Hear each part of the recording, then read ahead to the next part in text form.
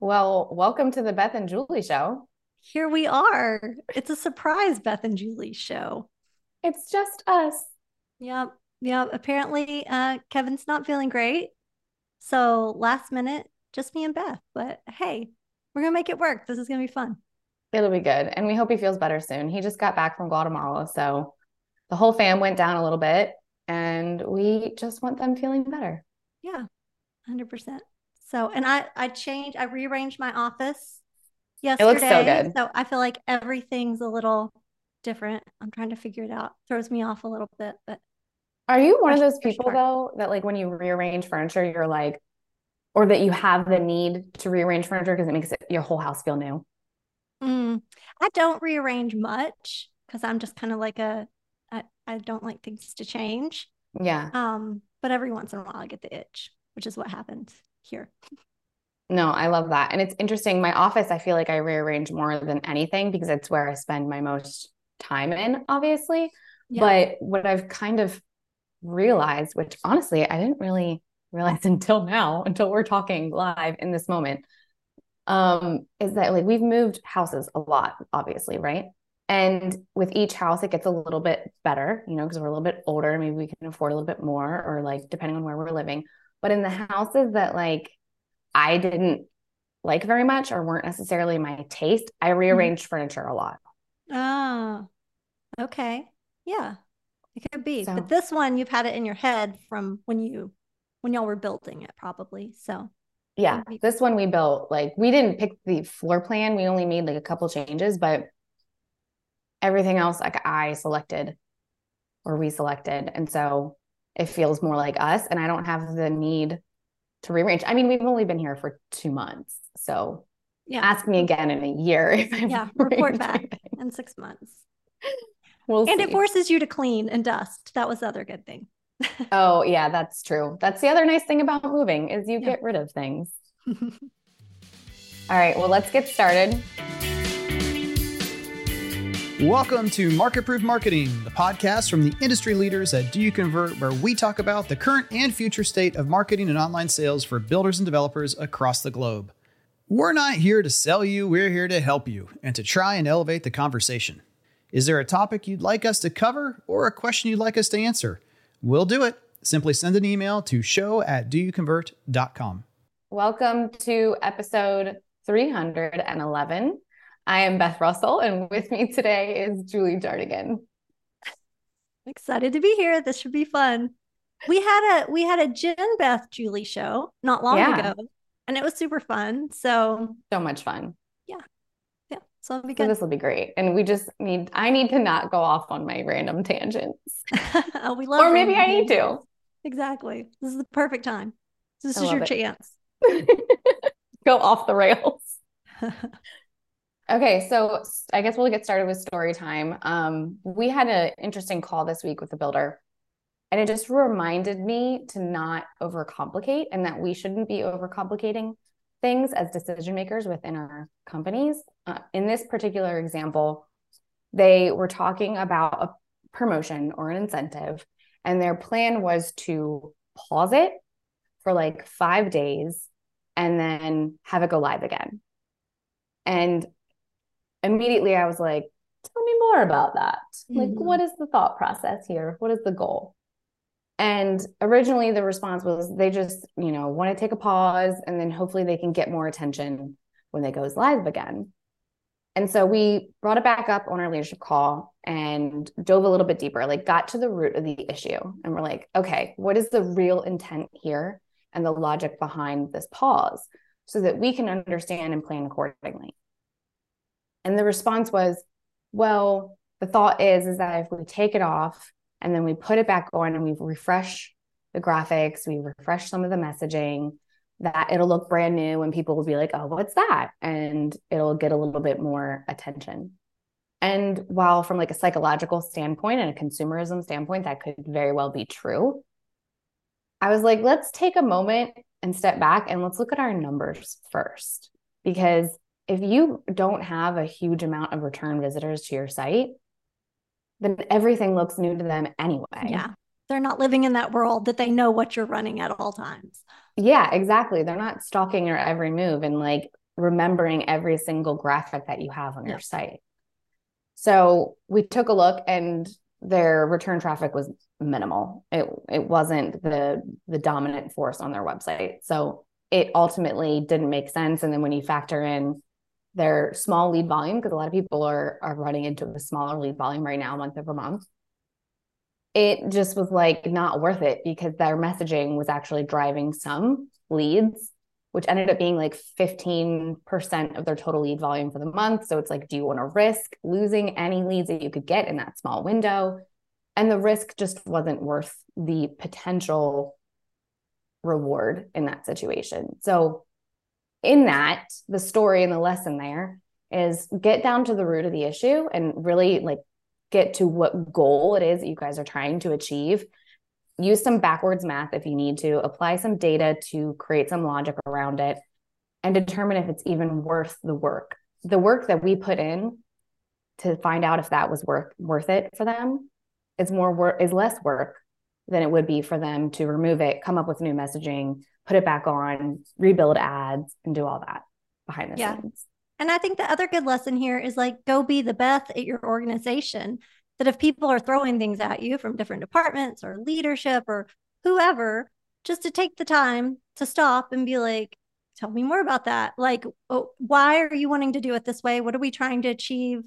Don't be afraid to ask those questions, because they might have it perfectly good. You're like, perfect. That makes sense. And then everybody's on the same page.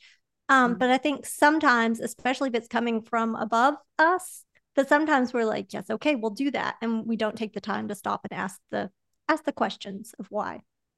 Yeah. And how you frame it. It doesn't have to be a conflict. It doesn't have to be an engagement of like me versus them. It just is getting down to the root of the issue, so that everyone, like you said, everyone's on the same page and they understand the intent. Because I think where communication gets lost a lot of times in every single company, regardless if you're in housing or not, is that people aren't understanding the intent or the why behind what they're doing, and they're just executing, and things just get lost. Yeah, definitely. And expectations aren't met when that happens. Yep, absolutely. Well, mine's also kind of about goals, but it's from a different point. Do you set a lot of goals? Are you a goal person? Like, do you like New Year's resolutions and like goals for the new year? Are you into that? I'm not into New Year's resolutions, because I feel like oftentimes they're empty promises that we make to one another, or like make to ourselves.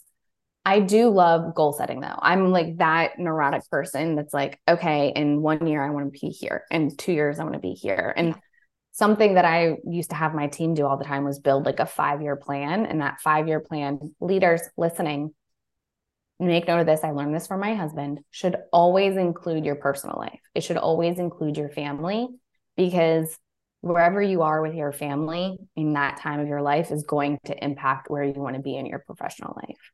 And so the two can't be completely separate from one another in regards to your growth and your progression and the person you want to become. So big 5-year plan type person. So true.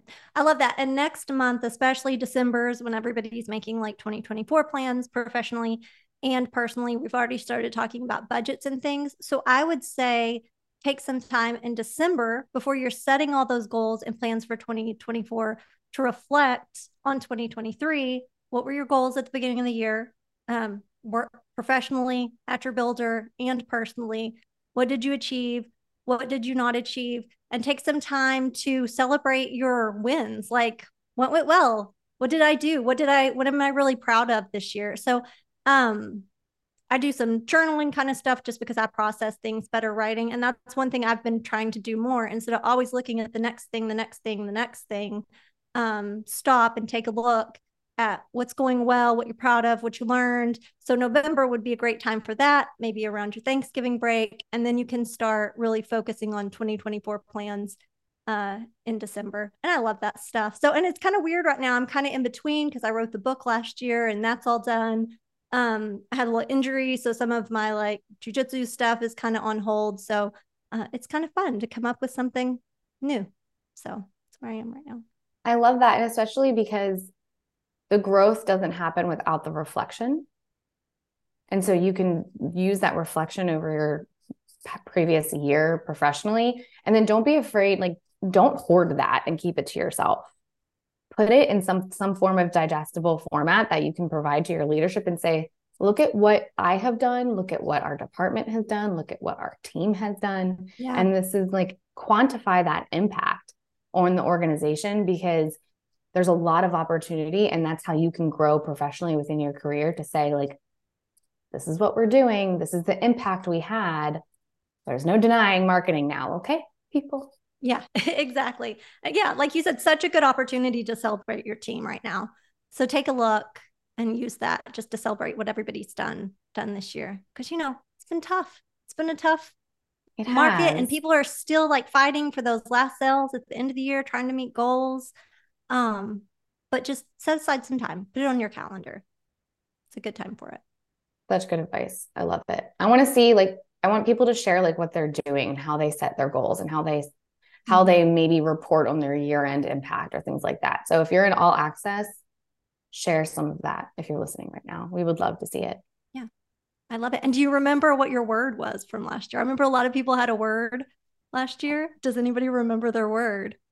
Oh, what was your word? And did you live it out this year? Did I live it out? Maybe Carly remembers hers. I think Carly had one. Maybe Jen had one. We'll find Mine was definitely centered around like change, because I was going through a lot of change professionally. So at the beginning of the year, I mean, I started with Do You Convert in March. So mine, I don't know what it was, but I should look back. Now I'm curious. No, I don't remember either. I'm gonna have to go look.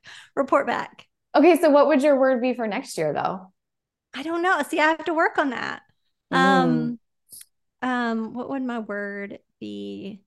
I think some version of like confidence, because I think there's some things that are new to me that I'm working on. So I'm trying to step into like that, not having imposter syndrome, being, looking at where I'm at, that kind of thing. So I don't know if confidence is the word, but I think it's some version of that is what mine will be. So I'm working on it. I love it. And I think that's so cool of you to admit on the podcast too, because it's a realization that like all of us have that imposter syndrome at times, right? Like even the people that we go to for advice and mentorship or guidance or coaching or whatever, like every single person has some sort of imposter syndrome in their life. Even Kevin, probably. Are you listening? I don't know. Kevin. Kevin will feel it for a second and then research it and then not have it anymore. We'll be on it. He'll stay up till 3 a.m. Listening to a podcast about it. Yeah, I love that.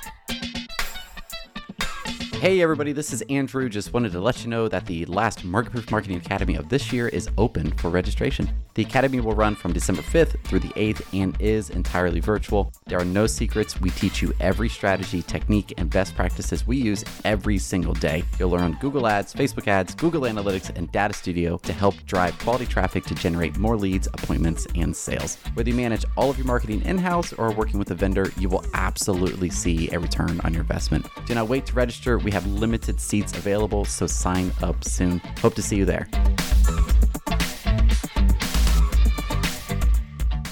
Okay, so with goals and planning for 2024, a perfect transition onto the news is our first article that says 2024 looks to be a defining year in the ad market. And this article is from Adweek. And it basically is talking about how the global ad spend will turn a corner and rising to 8.2% from this year's what they call modest 4.4% in 2023, which I think is very poignant to Kevin's budgeting video that he put out. If y'all haven't watched it, definitely recommend doing that, because a lot of people a lot of builders over the past, 3 to 4 years had really pulled back their ad spend or their marketing spend in comparison to their total revenue. And, a lot of conversations I've been having recently is like, oh, my budget's going to be cut next year. My budget's going to be cut next year. But this article, forward it to your higher ups or your CFO or something, because it's also talking about how ad spend's going to continue to get more expensive. Yeah, exactly. When I read this article, it was almost like they were excited, like it was a good turning point. The ad spend's going to go up. It's also more competition. You know what I mean? Especially, I always tell people as far as Facebook, in Google search, we're just probably competing against the builder down the road or a realtor or something like that. In Facebook, come Christmas season, we're competing just for eyeballs. So that could be Macy's or, whoever is advertising. So yeah, we're turning this corner of more ad spend, but it also means more competition. Things could get more expensive. So yeah, and it also says most people are looking to spend it in display, video, search, and social are dominating CMO's global media plans. And I think that's also, people come to us sometimes and they're like, what's the new, okay, we've done Facebook and we've done search. What else can we do? And it's like, there are other things and we can talk through all the other options, but like globally, this is what's working right now. So I think a lot of people are using those same tools that are really reaching people. And that's where we have to kind of start, and then we can grow out from there and experiment with different things. Yeah, there was a mention in the article that like the most of this revenue, where is it right here, is actually going to the huge media networks like Amazon and Meta and things like that. So, I mean, people are spending money in the same places, and you have to think of where is it relevant to your industry? Like when TikTok advertising became a huge thing, people were coming to us being like, should we advertise on TikTok? And it's like, not for housing, not for new home construction. It's not going to put a dent in what it is that you have. But I think what you should also take away from that is, okay, so display requires content and good design, good brand messaging, a good logo, all those things. Video is content, invest in your content. Search and social, I mean, keeping things strong, optimizing those, and understanding how things, like you said, how the market will get more expensive. So kind of relaying that messaging to your higher up, saying people are going to be spending more money next year with the election and the Olympics happening. And so you have to understand how that's going to impact perhaps your Facebook budget, like you just said. Yeah. Yeah. And it's just going to be, we're just in a harder market than we were 2 years ago. It's just different interest rates, different environment. So we probably are going to have to spend a little more, use a little more advertising, and still be efficient with it. But we just need to make sure we have that money kind of socked away just in case. Yeah.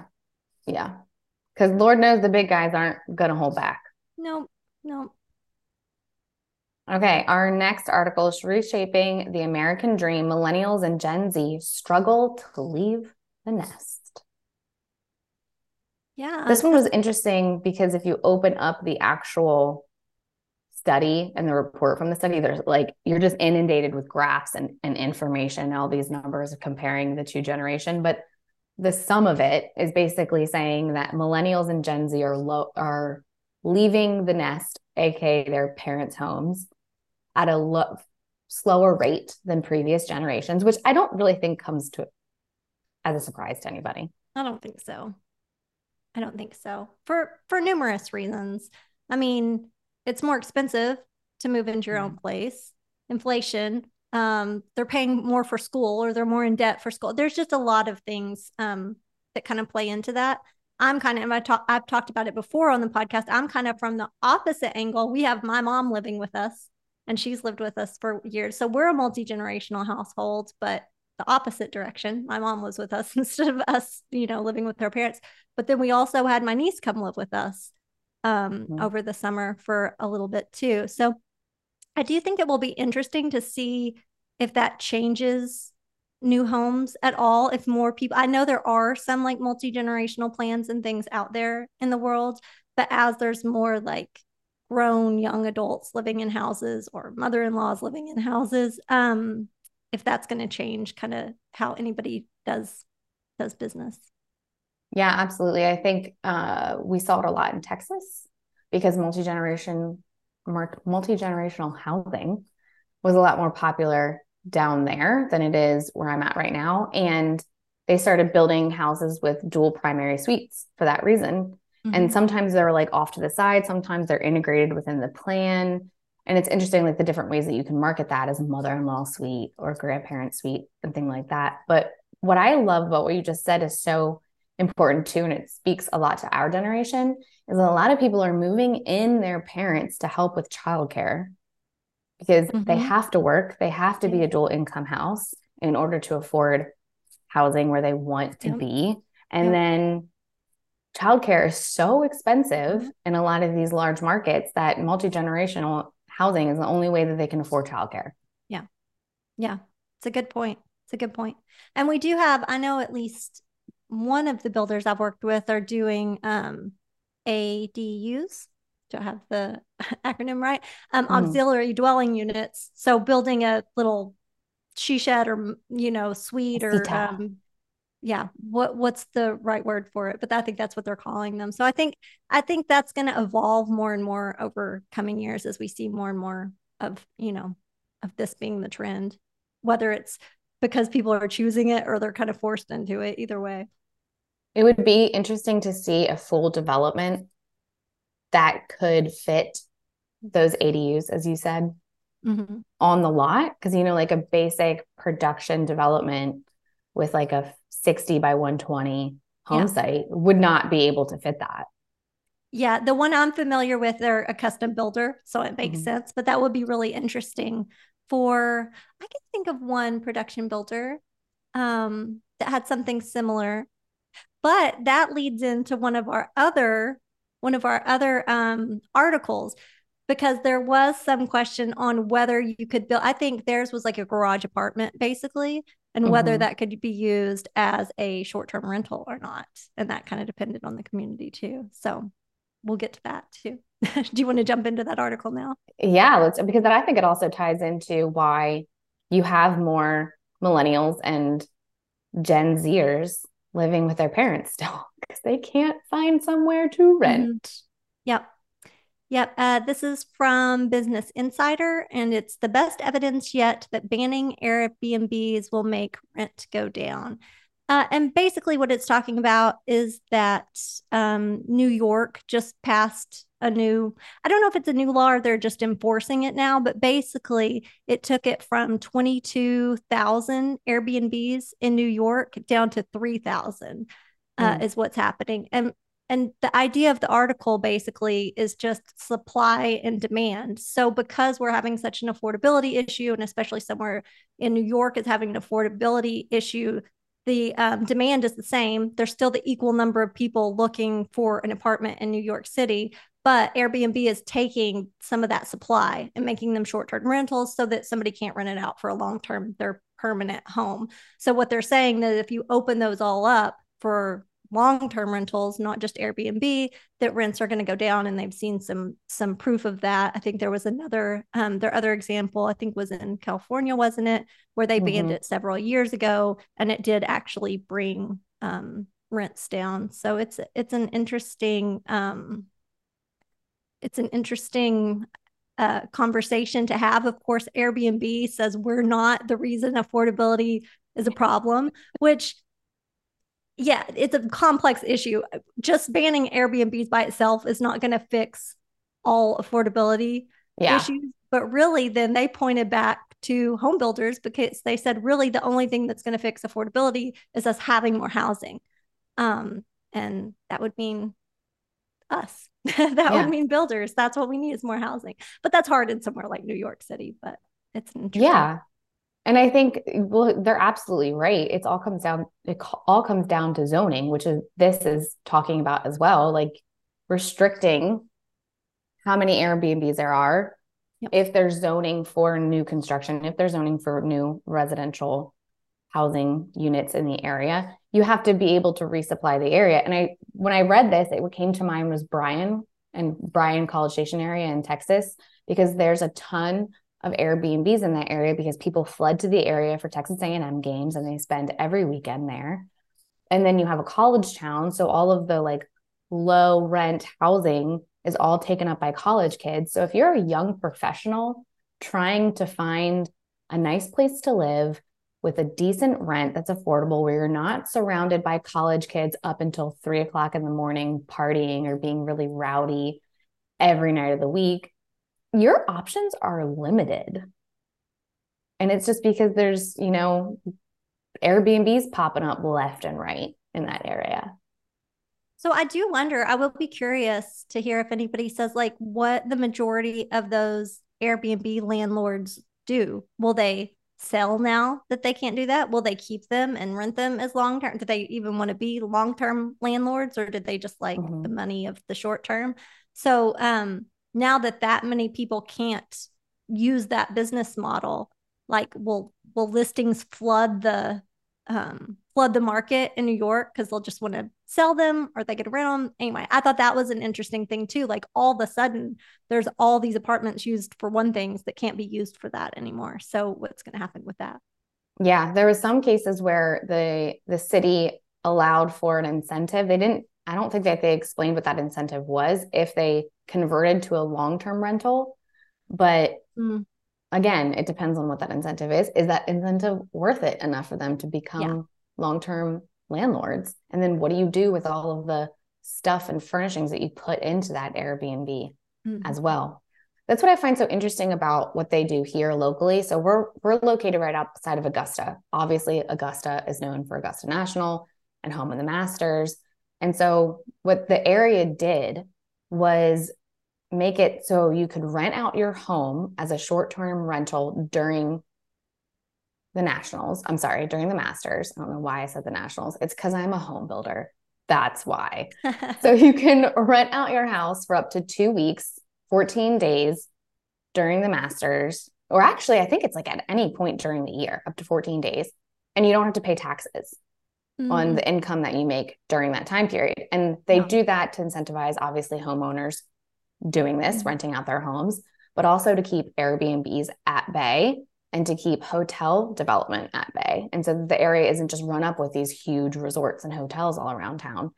And it's amazing. Like we were just talking to our neighbors and they put professional golfers in this neighborhood. They put the staff and the people that work here. Our Airbnb that we stayed in for 2 months is owned by a lady who owns a catering company who only caters during the Masters. So she has like a team of chefs that come into the area, stay at this Airbnb, which is why she bought it. And then the chefs go work at other Airbnbs during the week of Masters as like the in-home chef. And it's like a whole beaming industry around here. It's fascinating. It is. It is. I know I have some family up around Lexington, Kentucky, and they have something similar with the Kentucky Derby. Like if you have somewhere like with a little land where you can put horses, crazy money for people who can come stay during horse racing season. So like all these little niche things you don't hear about. Yeah, these like local markets. It's just crazy. Yep. I love it. That's what's fun about moving so much is I get to learn stuff that I never otherwise would have been interested in learning about previously. Yeah. What can you tell us about Kansas, Beth? I like Kansas City. Kansas City is lovely. The people are so nice.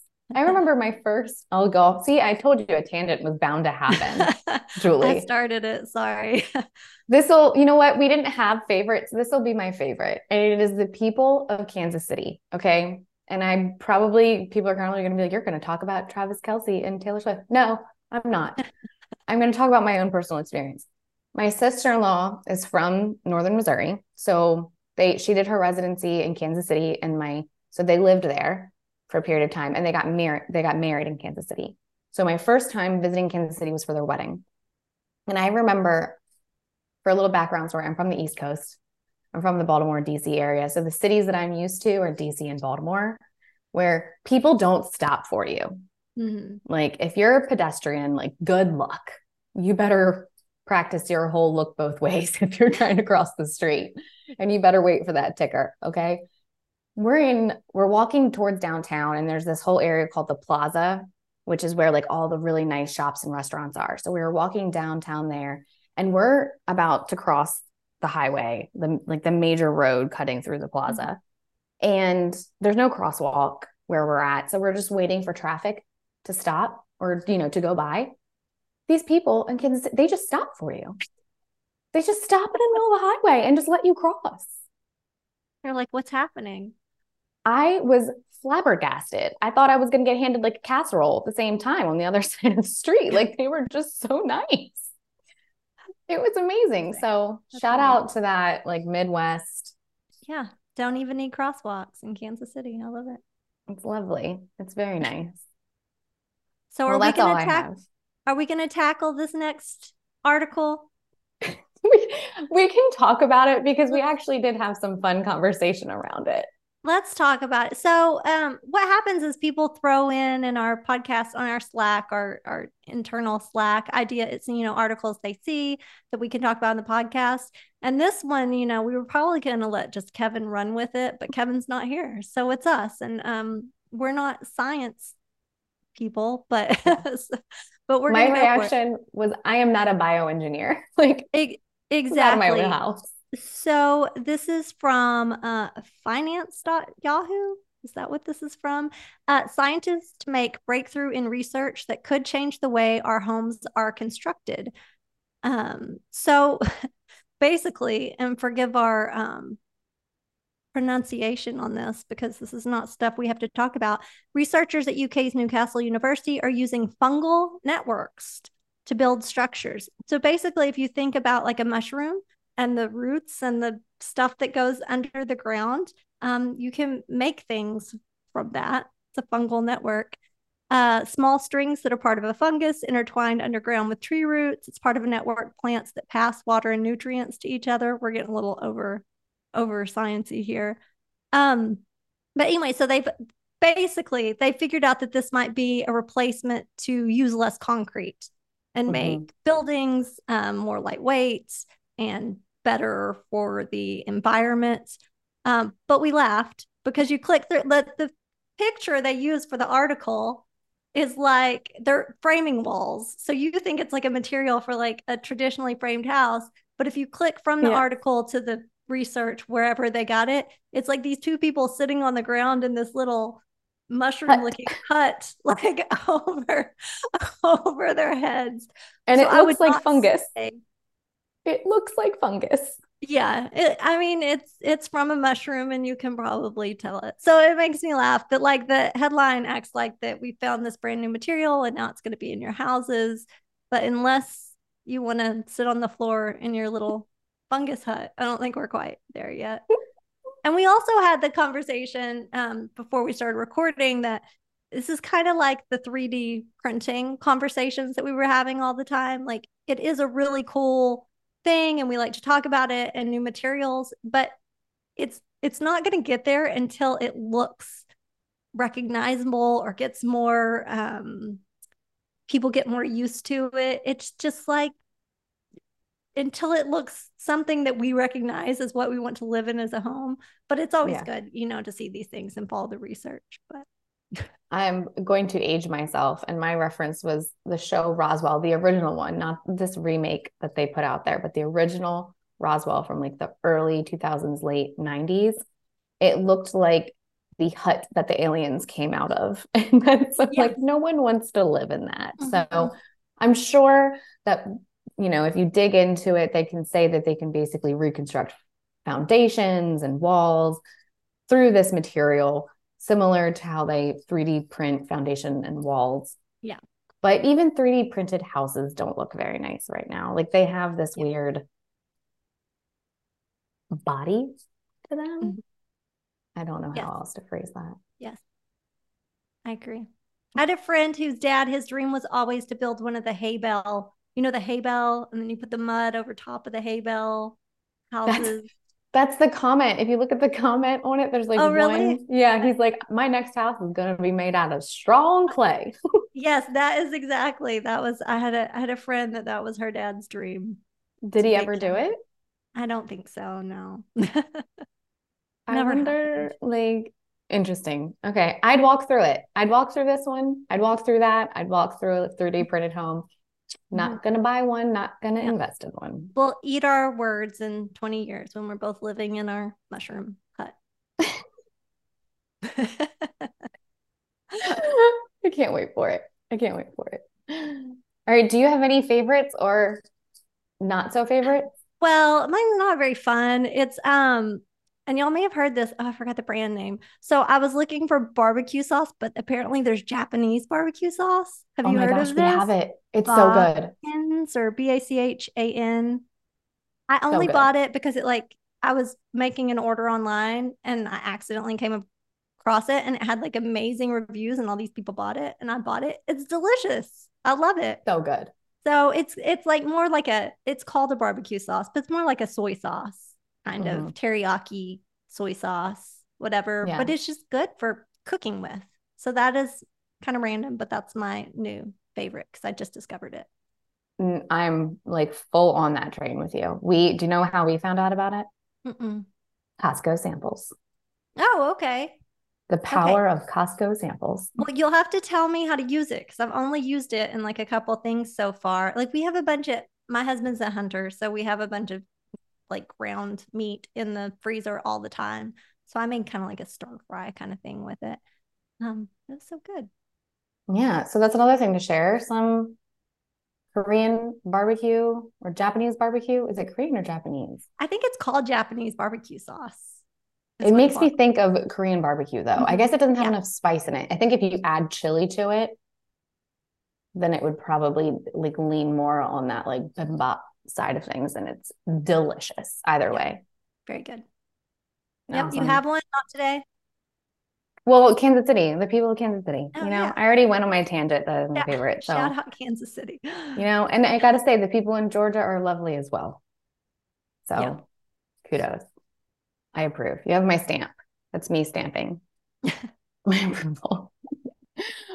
Well, this was fun. Thanks for listening to the Beth and Julie show. Yeah, we made it, and hopefully Kevin gets to feeling better and is back next week. Yeah, we love you, Kevin. Feel better. Yeah. Bye. Bye. Thanks for joining us on another episode of Market Proof Marketing. Can't wait for the next one? Or looking to connect with other new home marketers? Become a member of our private community, DYC All Access, which is 100% free and always will be.